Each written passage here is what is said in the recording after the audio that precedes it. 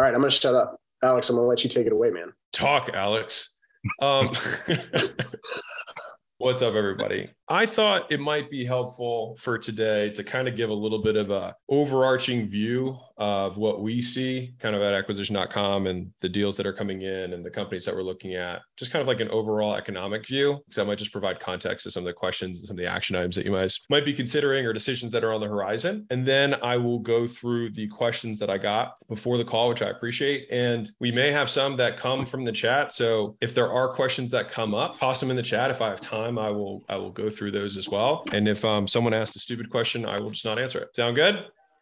Awesome. Big picture, I want to give a little bit of encouragement, which is right now we're a little bit in, the beginning of a recessionary period. I do expect that it will deepen and get worse, but the good news for everyone here is kind of two things. Number one, we have the fortune of having already gone through COVID as a community. No matter what recession has happened in history, not being allowed to do business was the worst.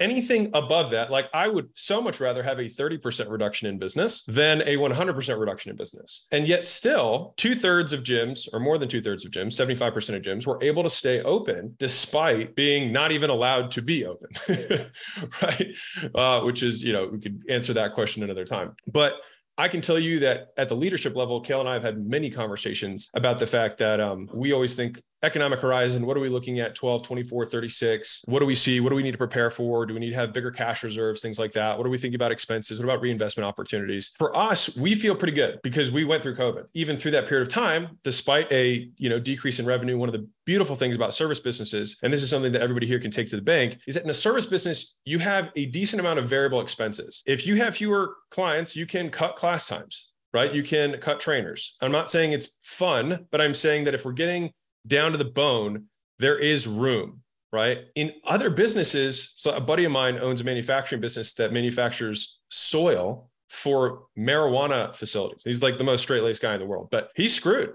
The price per ounce dropped by 80% because there was a huge supply demand flood that happened during COVID. Everyone was smoking all the weed. And so everybody ramped up production, which took them about 2 years to ramp up production. And then by the time that happened, COVID was over. And then the market got flooded with lots of weed. And so the price per ounce dropped like a rock, which some of you guys, I don't know if you buy cannabis, you might have seen that. But their cost to produce an ounce is right now higher than the retail cost. And so he's fucked. And so he lost about $22 million of investor capital and he's going to go out of business. I say that only to outline that we are in a relatively flexible business, which is nice when you think about robustness of a business model. And so we have gone through COVID, we have been through harder times. And so what will probably happen is that many of the people who were artificially inflated during COVID, because I can tell you right now from the online perspective, online fitness businesses are suffering right now. They saw an artificial boom during COVID. They were inflated, they staffed up, and now many people have online capacity. So there's far more supply than there was originally. The demand has dropped. And so a lot of those businesses are seriously hurting.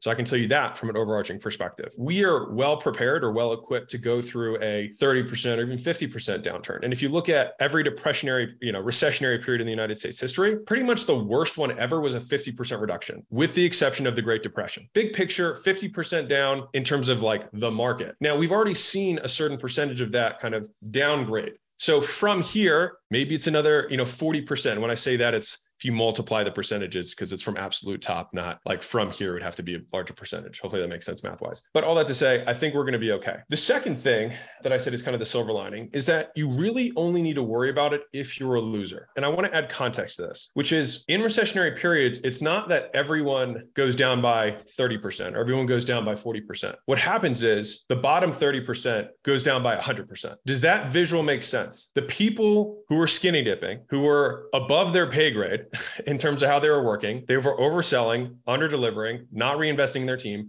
not building a culture, not giving a fuck about their customers. Those, whatever the saying is, something, the roosters come to roost or whatever it is, right? The hens come to roost.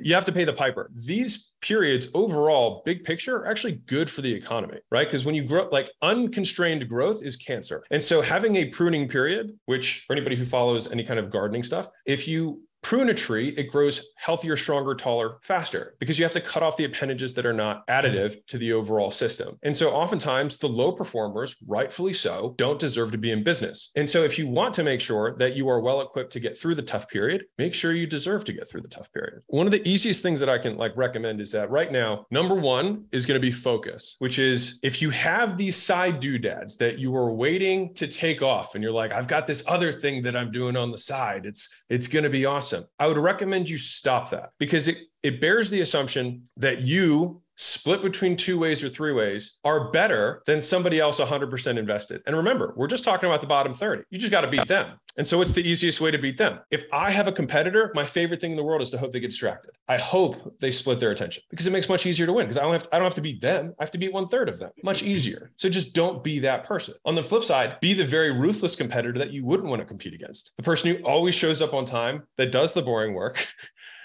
that does the things that they know they should be doing and actually do them. And so one of the things, if you think about right now, if you were to make a list of all the things that you know you should be doing but aren't, not even new shit. I'm just saying, what are the list of things that I know I should be doing, but I'm not? I probably should be emailing my list on a regular basis and doing a promotion once a quarter. I know I should be doing that, but I'm not. I know I should have semi-privates available, but I'm not. I know I should be following a diagnostic sales process, but I'm not. I know I should be selling supplements at the second visit because it would immediately cover my rent, but I'm not, because I'm lazy, because I'm distracted, because I don't want to win, because let's put the real one, it's not a priority. Because the same thing that you tell your clients where they're like, I don't have time to cook my meals, I don't have time to go to the gym. Don't be those people. You make it a priority. And the people who don't make it a priority will lose, and rightfully so. So those are kind of my 2 silver linings here. One is we've been through COVID. So you've seen what 100% decrease looks like, and you got here, you're still here, you're still standing. So that should give you a lot of stress freeness. And the second part is you don't have to beat 100%. You just need to beat the bottom 30. And if you're on this call, it's likely that you're not in the bottom 30 because you're already investing in getting the education you need to build a business that is robust, that is anti-fragile. And then obviously we have some advantages, which is don't be stupid right now. Like, this is not the time to buy more equipment.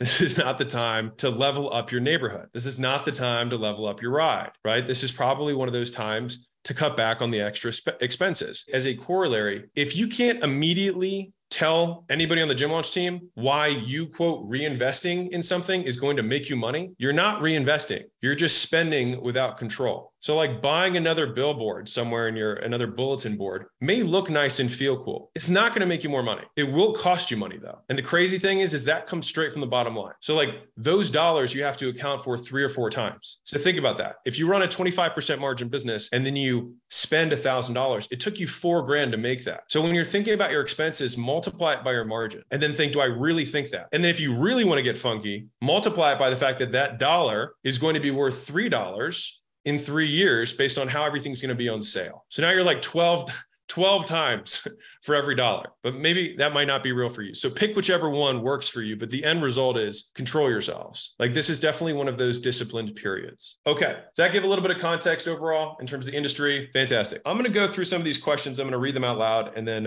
if it was you, if you can just do this, and then I'll at least know who I'm talking to, it would be helpful. My business has grown in revenue by 10% in the last 2 consecutive months. How do I know if my business is in a solid state of growth? Keep doing that for a year. 2 months is nothing. 2 months is like you ran a promo. And transparently, with a business that like businesses that are of this size, like when you're sub $1 million, businesses are incredibly volatile. So like I doubled my business last month and then it cut in half the next month. Like it's, you didn't double your business. Look at it on an annualized basis. Like you had a good month or a good quarter. You haven't done it. You got to string them together. It's like somebody saying, hey, I attended workouts 4 weeks in a row. Do I have a great body yet? No, you barely work out. Does that make sense? Okay. I love my gym, but I dislike my team. That's your fault. How can I improve my environment? That your fault was my add-in. Just throwing that in there for comic relief. How can I improve my environment to improve the experience for our members? To improve the environment, you have to improve the team. Like, it's not like you're going to get decorations. You know what I mean? And so I think that a lot of that, there's this saying that I like a lot, which is the life you want to live is on the other side of a few hard conversations. And so a lot of times we have to confront some hard conversations with staff. And a lot of times that comes from doing 2 things. You reset expectations, you reset the bar, and then you have to hold them accountable to that bar, which means that if they do not go above the bar, they go out the door, which means having a recruiting function within the business in terms of like where you're going to get other talent is important. And I can tell you, especially in a small business environment, this flips later. in business, but in a smaller business, you look for attitude and you can train aptitude. So find good, hardworking people that are enthusiastic, and then you can teach them to train. And what is realistic, which most of you guys probably have encountered, when you find like exceptional trainers, they're kind of a pain in the ass a lot of times because they want to do things their way, right? They don't want to do things your way. And they're constantly bucking your authority and they want to challenge you on fucking macros. And you're like, they went from McFlurries to chicken. I'm calling it a win. Well, chicken could increase cancer risk if it's not organic. Shut the fuck up. All right. Like we're like small victories here. Like if we can get somebody to walk a mile a day for the rest of their lives, we extend their life by 10 years. Let's look at the big picture. I say that for that individual who dislikes their team, you have to raise the bar. You have to have conversations with them about the new bar. And then if they do not meet that bar with clear expectations, you need to let them out, which means that you might have to work double time for a short period to find the right people. And I can tell you that the longer I've been in business, the higher the bar is to be on the team. And that has just been a unidirectional path for me. People that we surround ourselves with simply get better. Number 3, has there ever been a point where you felt like you couldn't help someone? Yeah. Of course, you can't help someone who doesn't want to help themselves. Like you can't want it more for them than they want it for themselves. Now, we can try and influence and persuade them and break their beliefs, which is absolutely our prerogative in our job, right? But if you've tried everything in your armory, to try and get someone to do something, at some point, they have to take personal responsibility. And so you want to take 100 and they need to take 100. Does that make sense? And if it's a weight loss thing, they're lying to you. That's all. Let's take it to the extreme as a side note for the weight loss stuff, because I still remember that I used to get these questions. If someone doesn't eat for a year, they lose weight. If someone doesn't eat for long enough, they die. So they don't have a special metabolism. They require food and sustenance to live. So if they are not losing weight, they're eating too much. And we are measuring on too small of a time horizon because of water fluctuations. That's the bottom line on the weight loss stuff. Okay. My spouse sucks at helping me in business. Also your fault. I'm kidding. He always comments on the time I spend working, and he says his job with fulfillment doesn't take as long. What can I do to help him understand? That's weird. That's a weird one. I don't know who that is. Maybe you're not trying to call your husband out because you maybe both be on here together. So I'll make this a generic answer. Value isn't measured by time. So like Layla objectively works more than I do. Like she spends more hours doing stuff. That being said, the nature of our work is different. Like I spend a lot more time making things and she spends a lot more time communicating to teams. And so I think first off, we have to define what work is, number one. And so you may both be working, but working in different ways. And if you're like, no, for real, like he spends half his day watching Netflix, then it's like, okay, well then we need to talk about priorities. But this is more of a marriage thing than I think a business thing, because let's play this out all the way. You both do everything in gym lunch. You find a manager who can run the location and you guys are out of the location. And you guys both aren't working. You have an asset that makes you money. What's the problem? The problem is if you're not making money and the person isn't working. So then it's a priorities thing. So I think you just have to figure out like, what problem are we solving? Is the problem that they're not working, or is the problem that we're not making enough money? If it's equal load of work, like that's silly. Like there's seasons of work that go back and forth, and that's going to happen. And if the eventual goal is that you can own an asset that makes you money, then that's where you're both trying to go to eventually. I, in general, tend to get out of day-to-day before Layla does. We've done that in every single business. And so it's not bad. It just is. It's only an issue if you're not making money, because then you're incurring overhead that you can't afford. So I think I just get clear on the priorities of the business of like, can we agree that we will choose not to lose money, and we will choose to work more first. If you have that agreement, then it's adhering to that agreement. And if they're like, they're not holding up their end of the bargain, that is tough. If you had to estimate, what was your closing percentage with the 6-week challenge?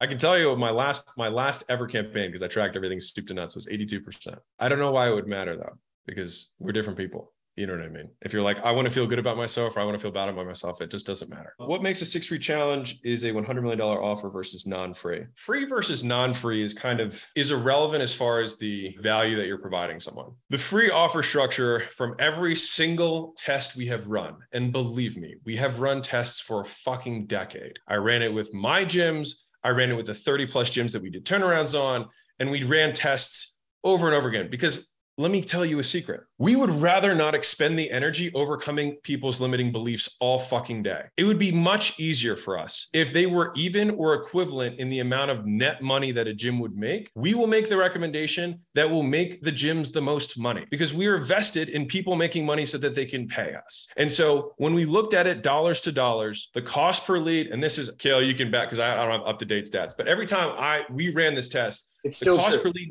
it's still true. Was a third free versus non-free. And close rate, guess what, was the same between free and non-free. So all we're doing is paying 3 times the cost to acquire. That's it. If you want to pay 3 times the cost to acquire, by all means do so, but do not complain about it. You cannot have the best of both worlds. That being said, when I sold the 6-week challenge, I never had issues with anyone getting upset. And so if you have issues with people getting upset, it's because you are not convicted. It has nothing to do with the promotion. All you have to do, I promise you, is let 20 people start for free with no money down, and you'll become convicted very quickly that they need to put skin in the game. Best way we know how. It's like, I want to make it free. I want you to win. We have a very high percentage of people who win. And this is the best way I can think of to give you a great deal and give you some incentive to get the results. Because here's another crazy one. If you measure the results on the back end of the 6-week challenge, the people who put the money down versus the people who had money at stake, the people who had money at stake lost more weight. So you're telling me that we get 3 times the customers for the same dollars of ad spend, and we get better results for the people who come in. And that is the thing I don't want to do. Okay, that's fine. Just don't complain about it. Did I miss anything, Cal? No, that was perfect. Okay.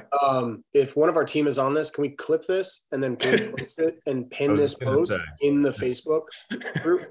And then can we also clip this and put this in the portal when we do this? So I'm not kidding. So someone on our team, make sure we clip this and make sure that it runs on repeat. And so if anyone ever says that, we'll just send this to you and you can just watch it. So, and as a corollary for the question that wasn't answered, but probably will come up as a comment on that video, to be compliant, you need to be transparent in the advertising, which we absolutely suggest you do. Be compliant. I can't make you be compliant, but I can tell you to be compliant. Strongly advise, strongly recommend. Put the disclaimer in the ad copy, put the disclaimer on the pages, make sure it's clear, make sure it's equally weighted in terms of size, just like the templates we already have to. If you do that, you're a compliant advertiser. And by the way, when I talk to a legal firm about this, the thing that, believe it or not, makes it even more compliant is if you have a money back guarantee. So that actually even makes it more compliant than the whole getting your money back if you lose the weight. If people can ask for their money back at any point from satisfaction, that makes it effectively free from a marketing perspective. It's actually freer than the steak version, just in case you guys are curious. I did, by the way, if you're not offering a money back guarantee just on satisfaction, I recommend you do that. If you are good at what you do,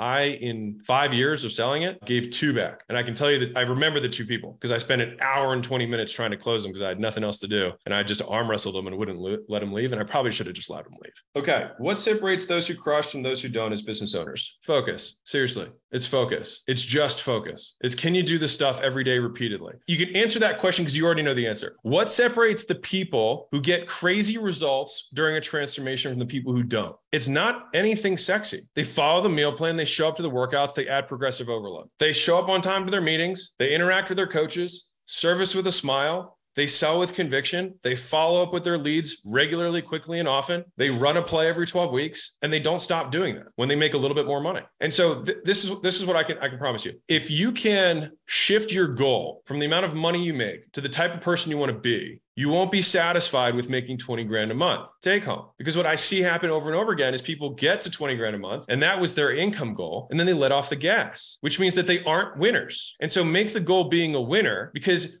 if you made 20 grand a month, you're fucking supposed to. It's supposed to work. It's like the person who loses weight and then says, you know what, I'm going to cheat a little bit because I'm doing so well, which is a complete fallacy. It makes no sense logically. I'm doing so well, so I'm going to change stuff. Continue on. Keep doing. Okay. Question 6. Actually, this is question 8. What kind of internal work have you done to break limiting beliefs about yourself/worth through stages of your journey, gym launch to GL owner to acquisition.com? I think what shifted is just what the goal was. Like, if you think about like what you're optimizing towards, you change in reaction to your goal. And so if you want to change the goal you're optimizing for. And so I think one of the easiest ways to think through this is most of us wake up every day with a question we're trying to answer. So it's like, how do I get more leads? How do I sell more memberships? So the question is for you guys, figuring out what that question is for you. And if you change that question, you will change your life. Because I can tell you, for me, for a long time, I would say the last 4 years, it's been, how do I increase my net worth? Every day I woke up and I was like, and every decision I made was, is this going to increase my net worth more than something else? And I'm feeling that question shift right now internally for me. And you guys have probably seen it a little bit more in terms of my public facing brand and all that stuff. And it's been because the question has shifted. It stopped being about net worth and being about goodwill. And so the decision lens that I use now is like, will this build goodwill? And so you can tell, like, if I wanted to extract value from my much larger audience now, I could do that. I choose not to because I don't think it's going to build goodwill. Does that make sense? So if you pick a different outcome, you will change in reaction to that goal. In terms of limiting beliefs, It's getting in communities like this and seeing people who are not as good as you do better than you, and then realizing that you can do it too. And the only reason you're not doing it is because you're not doing the stuff you know you should be doing. All right. Matt Morse is on this thing. I'm trying to read this thing. Here we go. Do you ever get excited when you get big wins on your bank account grows, or do you see it as a logical outcome? I feel nothing when I have outcomes. Seriously. I mean, the day that we got the wire from selling 66%, I felt truly nothing. I get more excited when I see the first dollar come in. I think seeing something work. So I'll put it this way. How many of you guys got more excited seeing your first leads flow from ads? That was an exciting moment, right? It's usually the leading indicators, not the outcomes. And so if you can also put that into your own like actions of like, what are the leading indicators that have to be present for the outcome to occur? If you get more excited about that, you'll make more money. But the difference between winners and losers, by the way, if you guys are curious, they did a big poll of Olympic champions, is that winners don't love winning. They hate losing. They feel relieved when they win. They don't feel happy. They're like, thank God I didn't lose. They expect to win, which is why it's not an emotional high. At what point is the lady in the red dress not the lady in the red dress and the next logical step for a business to grow? It's one of the hardest calls in business. Like there's a few hard decisions in business, like when to pivot versus when to push through is one. Another one is how much to invest versus how much to pull out, because that's a question of risk tolerance. So there is no, like, that one's much more a dichotomy to be managed than a problem to be solved. But most times the best businesses are simple. And so if we're talking about the lady in the red dress as like another opportunity you want to pursue, usually it's just a lady in the red dress, right? Kale and I talk about this all the time.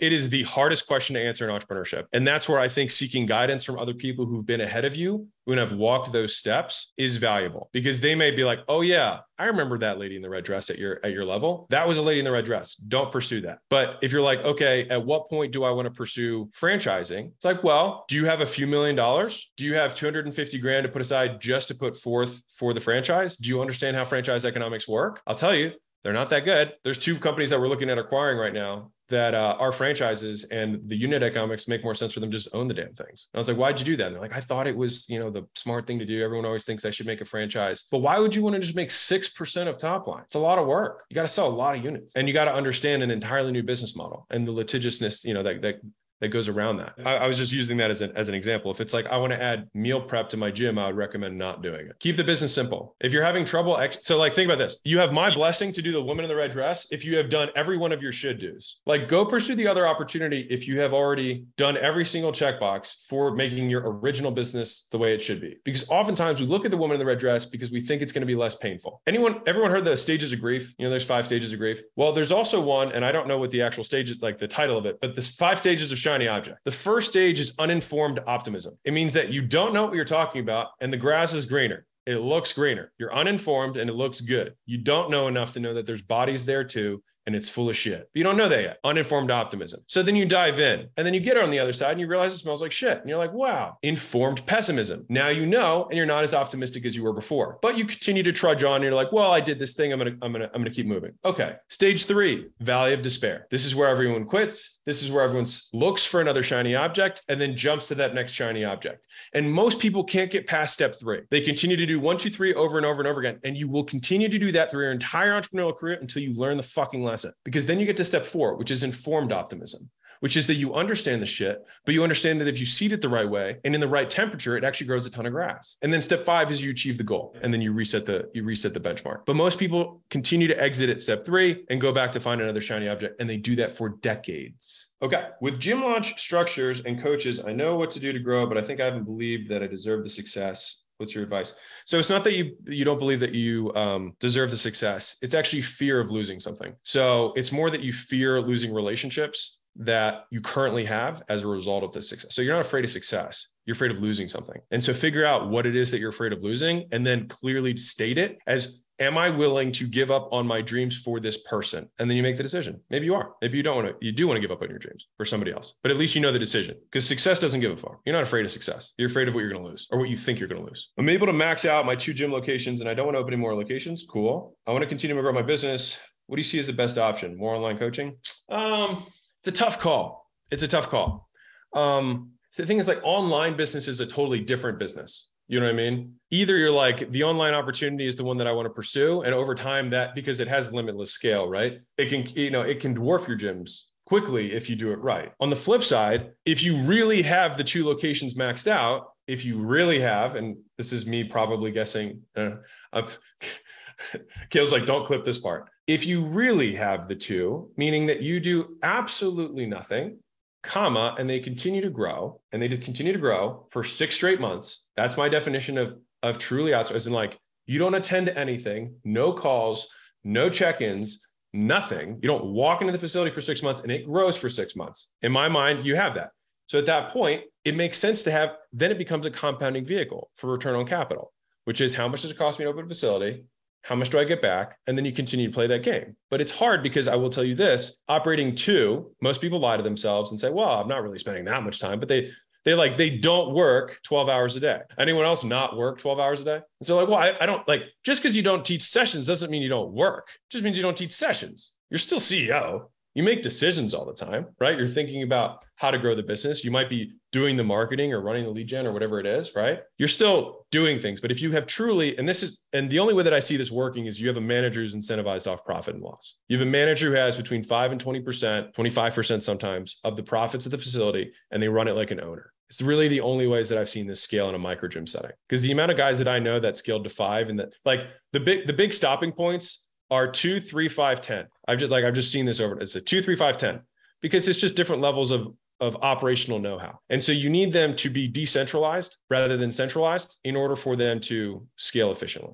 They have to be able to be independently operated units that work well on their own and can grow without you. Which direction do you go? If you're really good at online, you can do that, but understand that you are now splitting your attention. On the flip side, if you have 2 really good facilities and you've got it, dialed, I mean, it's a great business for compounding capital. It's just most people don't have the skill set. All right. What are the biggest mental obstacles I see in small business owners that holds them back from moving to the next level? I'll say it again. It's just focus and doing the consistent stuff. Like we get 600 companies a month over $1 million that apply to work at acquisition.com. It's obvious why the small businesses are small. It's because of the founders. They're erratic, they're emotional, they're unfocused, they're undisciplined. I can talk to a founder and know how much money they make just by how they carry themselves. And that's why it's like, there's the skills, there's the traits, and there's the beliefs. Many times it's traits, which is much harder to fix. It's who they are. And if you're like, how do I become more, insert character trait you want, you do the things that somebody who has that trait does. So like you can feel impatient, but if you act with patience over time, you develop the trait because you have evidence to support that you are patient. And it's not like a binary of I am patient, I'm not patient. It's how patient are you? And if you were more impatient in your past, you can start changing that today. And if you were more undisciplined in your past, the same way you would tell a person who's trying to lose weight, well, I haven't been able to stick to weight loss before. Cool. You can change your life in a moment with a decision. And you take the decisions, you make the actions that somebody who has that trait does. And you do that for a long enough period of time that you start to believe it. But it's focus and discipline and having a long-term perspective. The biggest issue is most people are in a rush.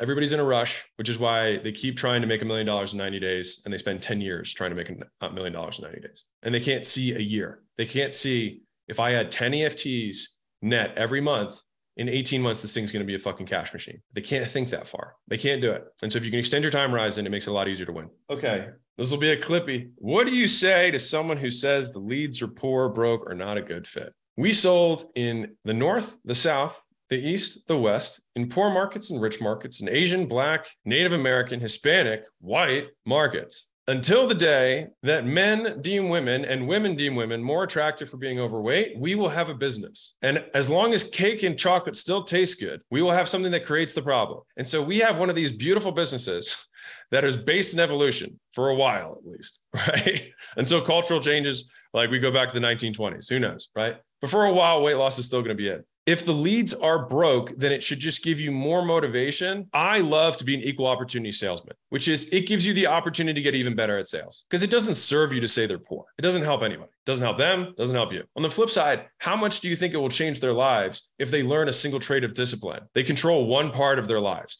They learn how to work out. They get around in a community of people who are encouraging and positive. Like how much better will their life be? It's not about weight loss at that point. If someone's poor, they need it more than anyone. Like one of my pride and joys is that I sold a homeless guy. I got him to empty his pockets. Because like, how long you want to be homeless, dude? I was like, if you look like this, you're never going to get a job. Now he never came back, but I got the money in his pockets. For a moment, he was motivated, right? And so I say that half jokingly, but like the big point here is a sale is always made. Either you buy their excuse or they buy your conviction. That's it. Like if you really believe, and this is the thing, most people don't believe, really believe, because it's not, do you believe, do you not believe in your product or service? It's how much do you believe? Have you ever talked to somebody who's like a hardcore person of any religion or any any ideology, like hardcore, like drank the Kool-Aid, and ever talk to them long enough, then you start wondering, you're like, maybe they're right. It's because it's not whether someone believes, it's how much do they believe? How deeply do you believe in what you sell? If you fix that, you can change everything, because you also sell from the right frame, which is that you really want to help this person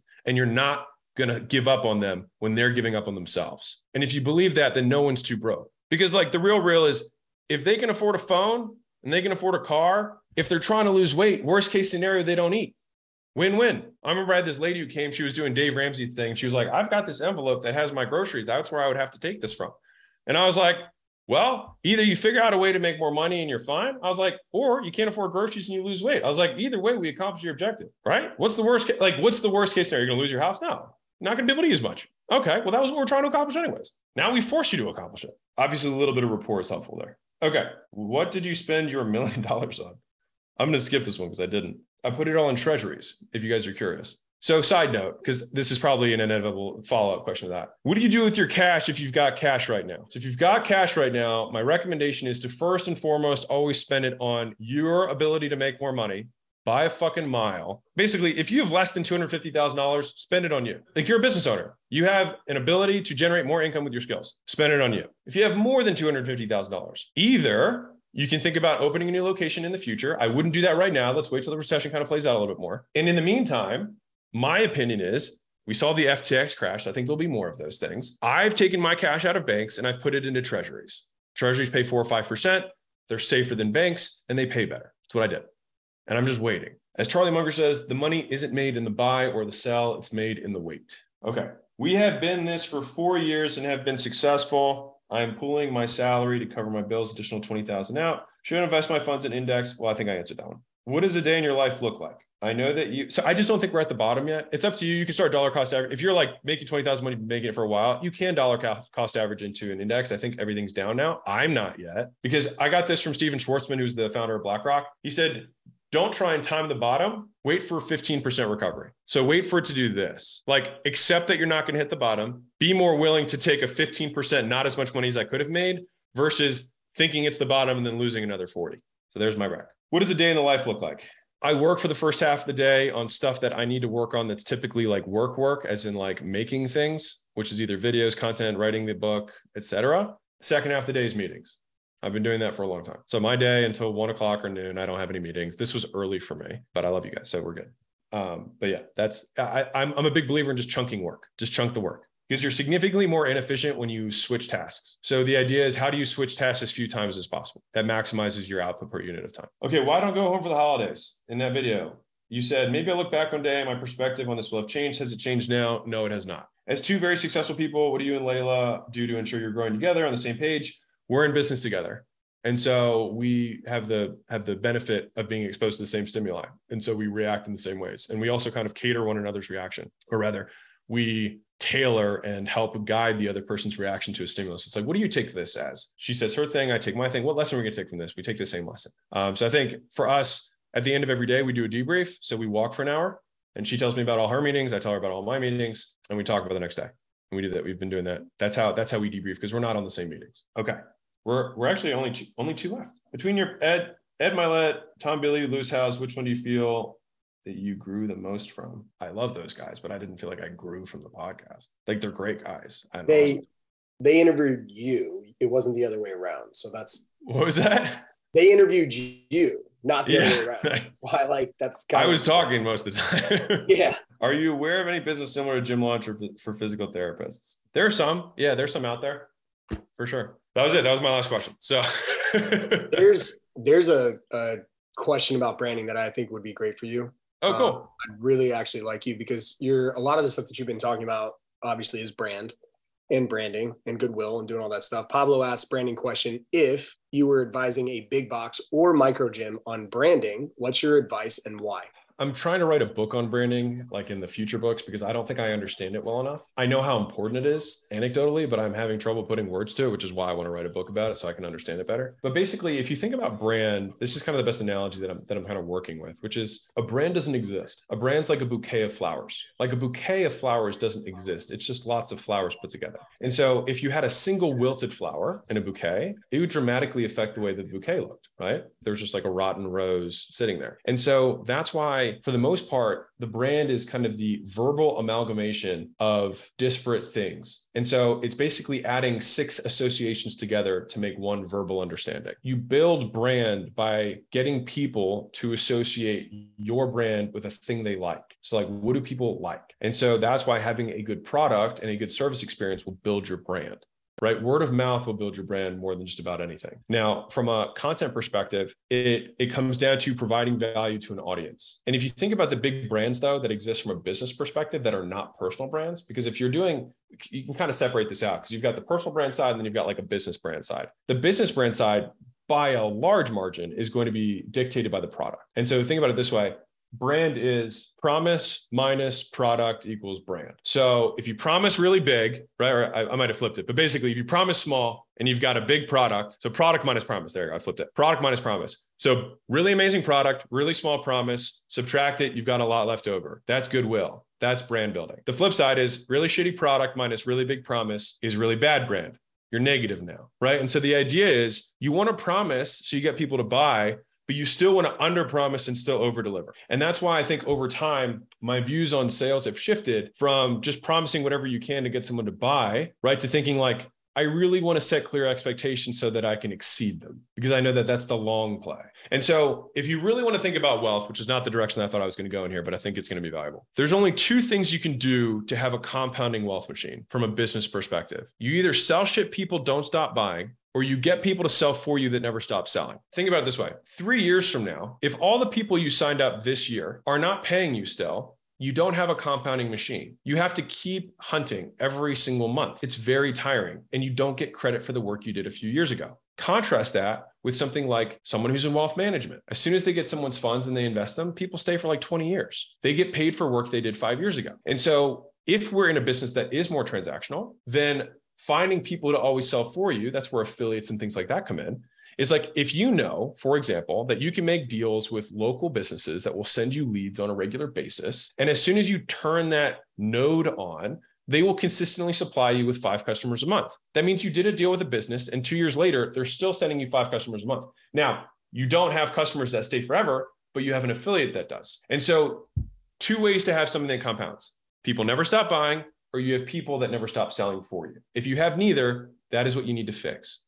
That's why, I'm telling you right now, the guys who do semis, the guys who get their churn below 3% make significantly more money profit-wise than everybody else. If you can focus on solving that problem, the making money part is significantly easier because you stop having to reinvent the wheel every month and pull another rabbit out of your ass because you get credit for shit you did 6 months ago. I got another one for you. If you still had a gym, would you prefer less staff who are killers who divide the task or more people divided to the different roles? I would have the absolute simplest model possible. I would probably run, and again, this is me, so I have a different skill set. I would probably be running all high ticket semi-private. 1 manager incentivized off profit share, 1 guy in the morning, 1 guy in the afternoon part-time. 100 members, 500 grand a year. 50% margins, 1,500 square feet, 3,000-4,000 a month in rent, tops in a nice retail spot. What skills would you invest in as someone going from 30K months to 7 figures? Would it be marketing, sales, or copy, etc.? It's usually just if you think about scaling, it's more, better, new. So do more of what you're currently doing and do it better. If you're currently spending $100 a day, spend $200 a day. If you're currently working your leads and, calling them in the first day, call them in the first 5 minutes. It's just more, better and doing it consistently. Like the difference between a 6-figure and a 7-figure business is consistency. Like that's literally it. It's just you just don't stop repeating the successful actions. How do you hire and find talent to scale your business or train people when you're trying to find people who are more than you or have skill sets that you don't? Everybody here is in a unique spot where in a small business setting, you usually are the most skilled person most of the time. The only really high skilled person that you would bring into the business that you wouldn't train yourself, which is what I was saying earlier about just finding attitude, it would be like a manager, which either you can take from within or you can find someone who managed a club or a gym before, give them a percentage of the profit, make sure they feel like they're an owner, have it vest after a year. You know what I mean? Or don't even have any equity involved and just give them a profit share. As a gym owner, how important is it to build your personal brand? At what point does it make sense to focus on growing? I know you just kind of hit on that, but this is somebody who has an online. Yeah. I think if you have an online business, building the personal brand makes sense. If you have a brick and mortar gym, it's more about the product. Like the product is the brand. Like what people like What you say about you matters for your self-esteem. What other people say about you matters for your money. Where should I focus most of my time on as a 25-year-old gym owner, or more so back office stuff, culture, or something else? You have to identify the constraint. So like, what's the constraint of the business? Is it we're not getting enough leads? Is it that our turn's too high? Is it we don't know how to close? Like if you identify the constraint of the business, everyone should know the hypothetical gym max, the pie equation. If you guys don't know it, fucking memorize it. But you can know what you're on track for. So if you know let's say $150 a month is your EFT nut, you got 10% churn, you have a 1,500 LTV. Okay, cool. If you sell 10 people a month, you will cap at 15K. So either we have to make them worth more or we have to sell more units. That's it. If you're looking at the two sides and you're like, well, I'm selling 10 a month and I'm getting 20 leads, then it's like, well, we probably need to get more leads. If you're getting 500 leads and you're selling 10, then it's like, I should probably be more efficient with the leads I'm getting. If the flip side is you have 1,000 LTV and you haven't done any of the semi-private stuff, you haven't done the 5 horsemen of retention, then it's like, fix that shit first. And if you can go from 1K to 3K, you triple your business changing nothing. And by the way, if you change the LTV, that's where all the profit is. So if the goal is to make profit, not revenue, if you want to feed your bank account, not your ego, focus on the back end. Last one. How do you take premium service to luxury? Is it price-based or is it based for status? The fundamental thing that separates luxury from premium. So for context here, everybody, premium is like an above average service, like Lexus is premium, a Ferrari is luxury. Luxury goods increase in demand as you increase the price. But the key part of making something a luxury good is that it confers status to the buyer as a function of its price. So if you just charge a lot of money, that doesn't necessarily make you a luxury.